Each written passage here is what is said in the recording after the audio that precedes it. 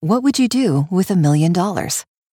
Honestly, and I know this probably sounds pretty trite, I'd continue doing what I'm doing. But I'd be a lot more relaxed about life in general, that's for sure. How about you? What would that kind of money mean to you?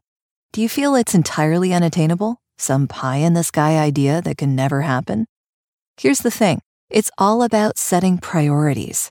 Saving money isn't only about putting money in the bank. It's all about not spending it on things that aren't important to you.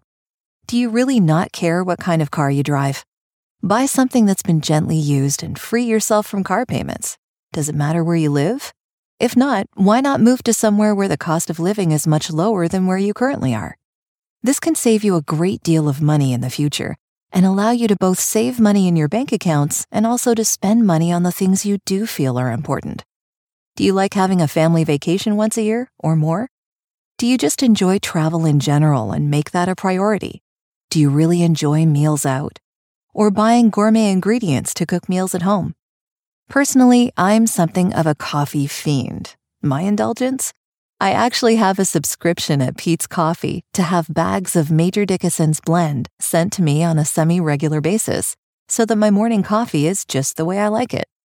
I live in Canada. That means that finding this particular coffee in my local Walmart isn't possible the way it is for my friends in the States.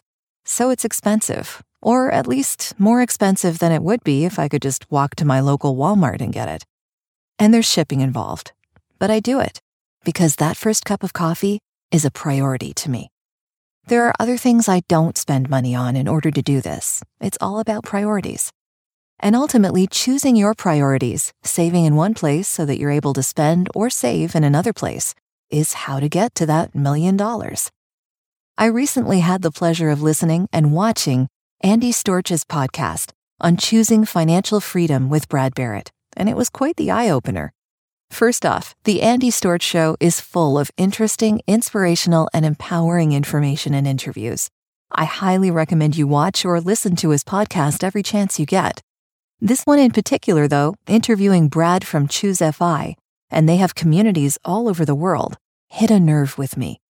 I went and joined the community almost immediately after listening. Maybe that $1,000,000 is closer than you think.